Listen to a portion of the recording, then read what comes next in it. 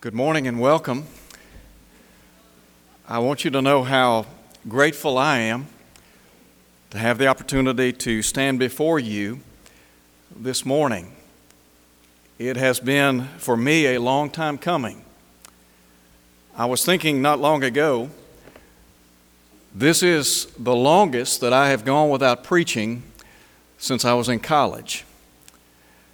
And I want to express my appreciation to each of you for your kindness and patience, for your words of encouragement.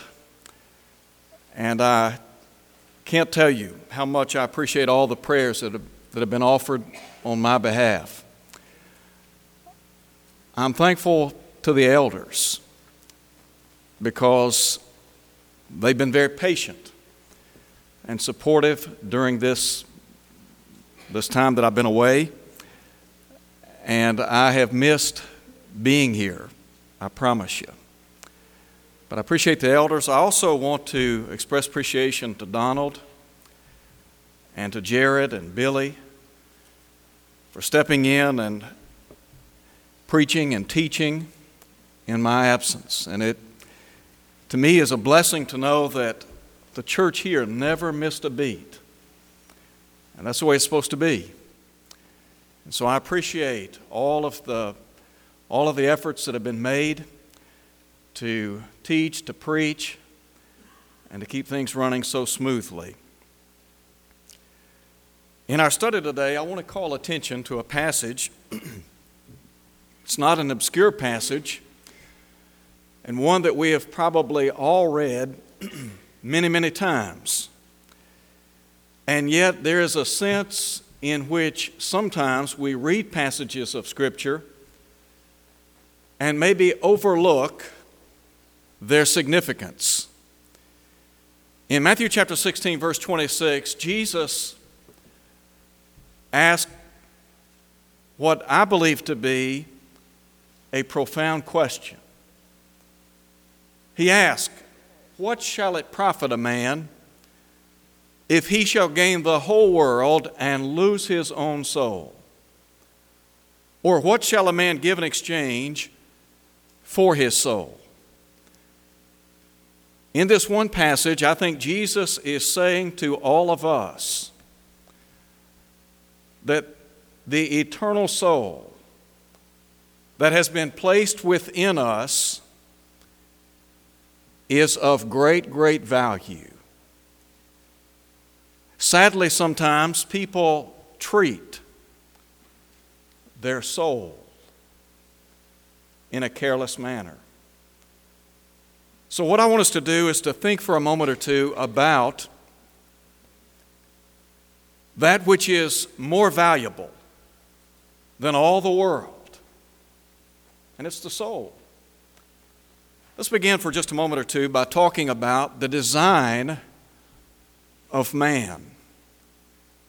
In 2 Corinthians chapter 4, the Apostle Paul talks about the outward man and the inward man. Here we have a fit description of human life.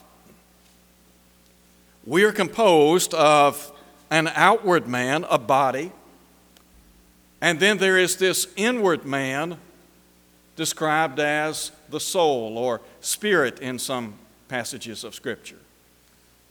What about this outward man that Paul describes in 2 Corinthians chapter 4? Well, the Bible tells us that the body is a tabernacle, a tent, if you please, a temple. And housed within this body is the soul.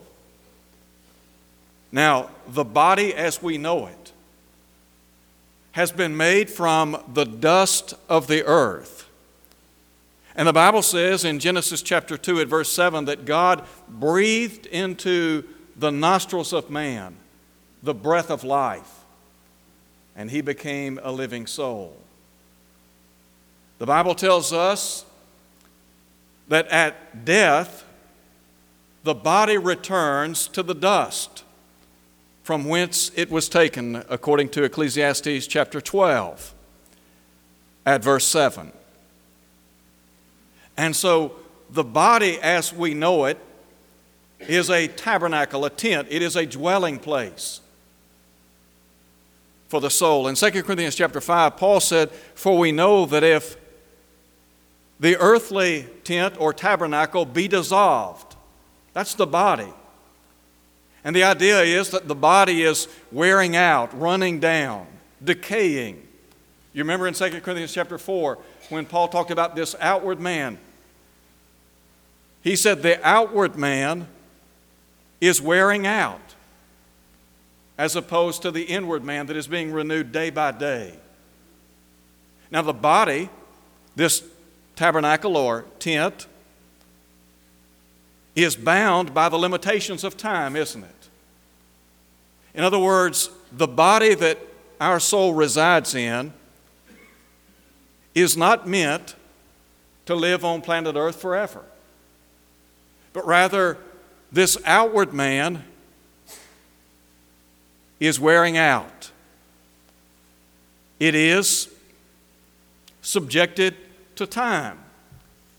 Job said, "Man born of woman is a few days and full of trouble." You remember the psalmist in Psalm 90 at verse 10 said, "For the days of our years are 70, and if by reason of strength," he said, "they're 80 years. In other words, we may live to be 70 or 80 years of age. But he said, "It is soon cut off and we fly away." Let me ask this question. What side of 70 or 80 are you on? The psalmist said, we may live to be 70. We might live to be 80. Our time here upon earth is accompanied by strength and sorrow and all the things that go with life. But he said, it's soon cut off and we fly away. So in verse 12 he said, "Teach us to number our days that we may apply our hearts to wisdom." And the idea is to understand that we're not built to live here on planet Earth forever. We have to understand that life here is intended to prepare us for the next life. So, there's the outward man, and then there is the inward man. What is it that sets us apart from the animal kingdom? In the animal world, animals, as you well know, they have a body, just as we. But we have a soul, a spirit, residing within us that they do not possess. Now, the terms soul or spirit are sometimes used interchangeably in the Scriptures. And what you have to understand is that the soul or spirit that resides within your biological body, that soul or spirit is intended to live forever. The Bible tells us in Hebrews chapter 12 at verse 9 that God is the Father of our spirit.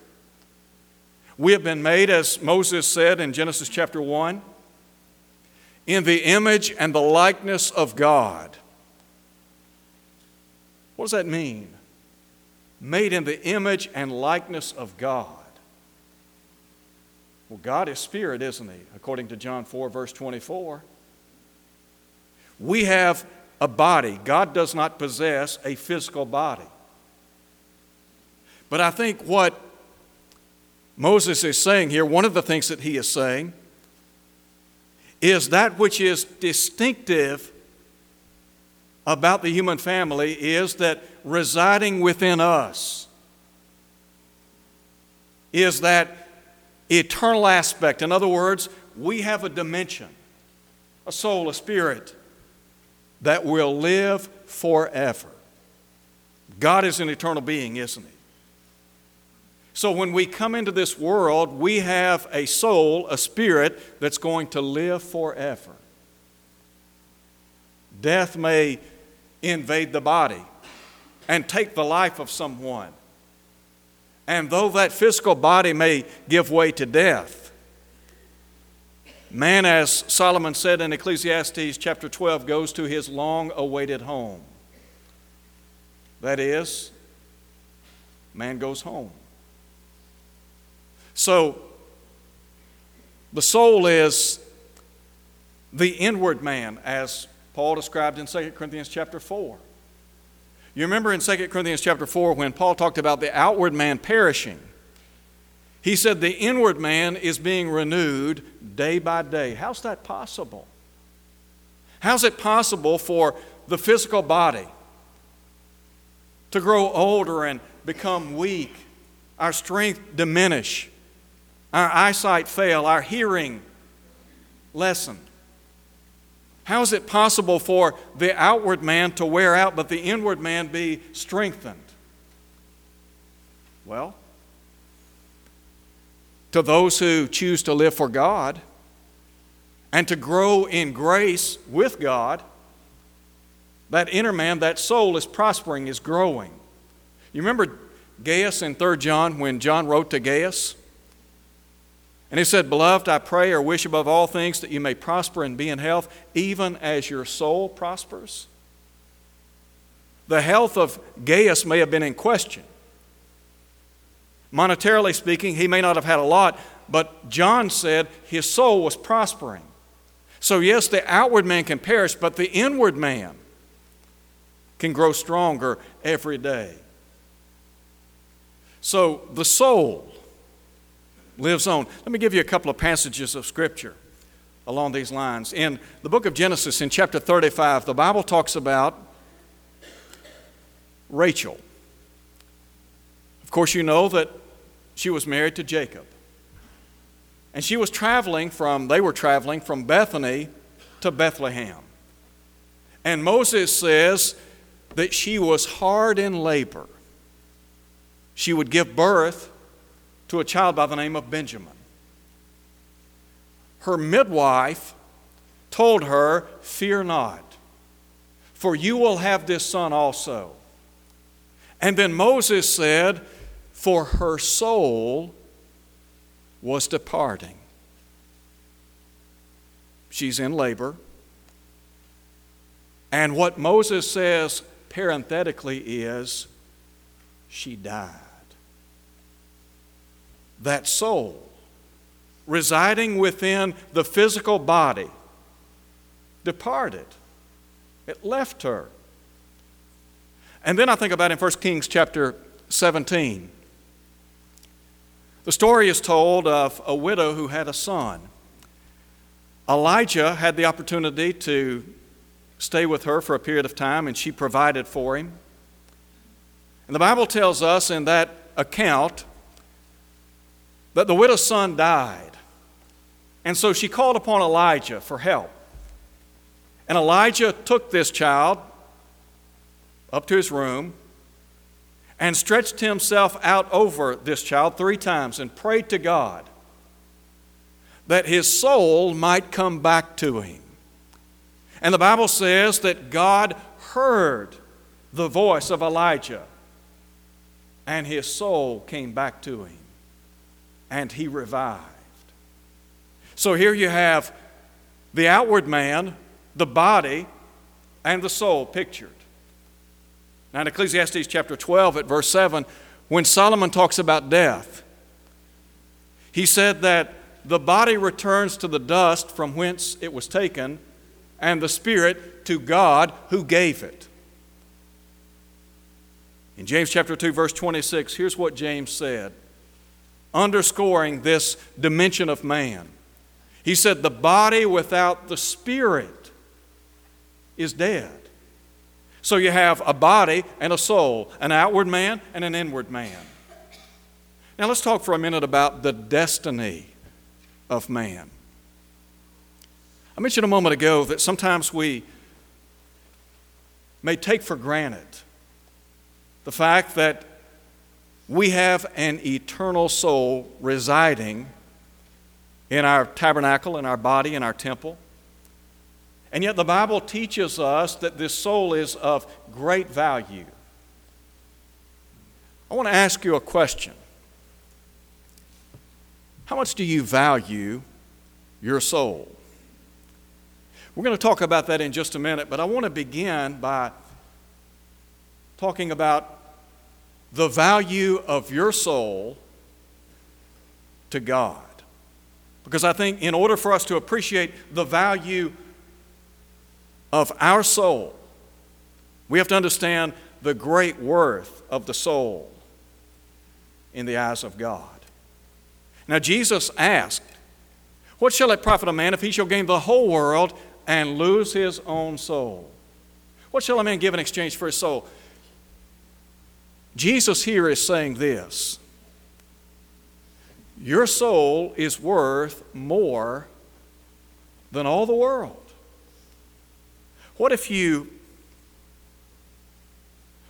owned everything in the state of Mississippi? In other words, every single piece of land, every business, every form of industry belonged to you. Would you be wealthy? You would be wealthy beyond belief. Did you know Jesus is saying that if you own the entire state of Mississippi, your soul is worth more than all of that? Let's expand upon that. What if you owned everything that this world has to offer? Lock, stock, and barrel. Everything belongs to you. You know, the Bible says the earth is the Lord's and the fullness thereof. So let's just say that hypothetically, ownership has been transferred into your hands. You own everything. Jesus is saying your soul is worth more than everything, globally speaking. Now that's hard for us to fathom, isn't it?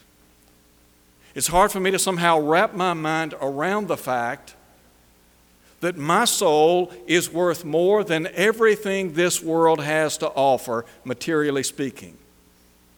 There is nothing more valuable in the eyes of God than my eternal soul, or than your eternal soul. Now, Jesus is trying to get us to think here. Do you remember the old balancing scales? What Jesus is saying is, if you were to put the world on one side and your soul on the other, your soul is so valuable that it would jettison the world out of this atmosphere. That's how valuable you are in the eyes of God. Let me try to illustrate it like this. There's a figure of speech called hyperbole. And it really entails an exaggeration. Think about it this way. Let's just imagine, and this is all hypothetical, let's just imagine that every single person on planet Earth lived in such a way so that they never defiled themselves with sin. In other words, their lives were above reproach. They lived sinlessly. Now, it's hard to understand, it's hard to imagine. But again, just for the sake of illustration, every person that is living today, every person has lived in such a way so that they're sinless, with one exception. And that one exception is you. You're the exception.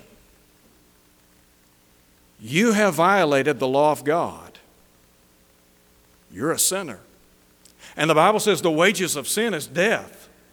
Ezekiel said, the soul that sins, it shall surely die. I want to ask this question.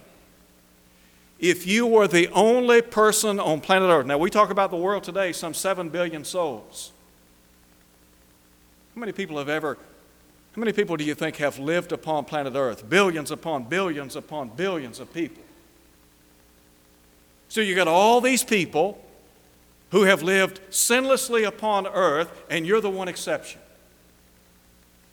Would Jesus have come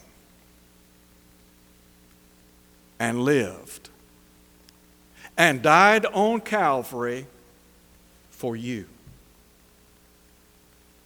Would he? Now think about that for a minute. You're the only sinner. No one else needs a Savior, but you do. Would Jesus have come and died for you? The answer is yes. He would have come for you and you alone. It's hard for us sometimes to put into perspective the value of our soul. Now we hear passages like John 3:16, for God so loved the world. God commendeth His own love toward us, and that while we were yet sinners, Christ died for us. And we think about the world, the billions upon billions of people, and sometimes we get lost among those billions of people. And we forget the value of our soul. But what Jesus is saying is, your soul is more valuable than anything this world has to offer. There is not anything more valuable than your eternal soul. And so if you were the only person to have ever lived, if you were the only person to have ever violated the law of God, Jesus would have come and died for you. So what does that say about the value of your soul? The Bible says in Romans chapter 8 that God spared not His own Son, but freely gave Him up for us all. Now we could very easily insert our name there and say that God spared not His own Son, but gave Him up for, and you can put your name there. Now, we ask the question, how valuable is your soul in the eyes of God? I want to ask this question now. How valuable is your soul to you? Because you see, how you treat your soul is going to say a lot about your destiny.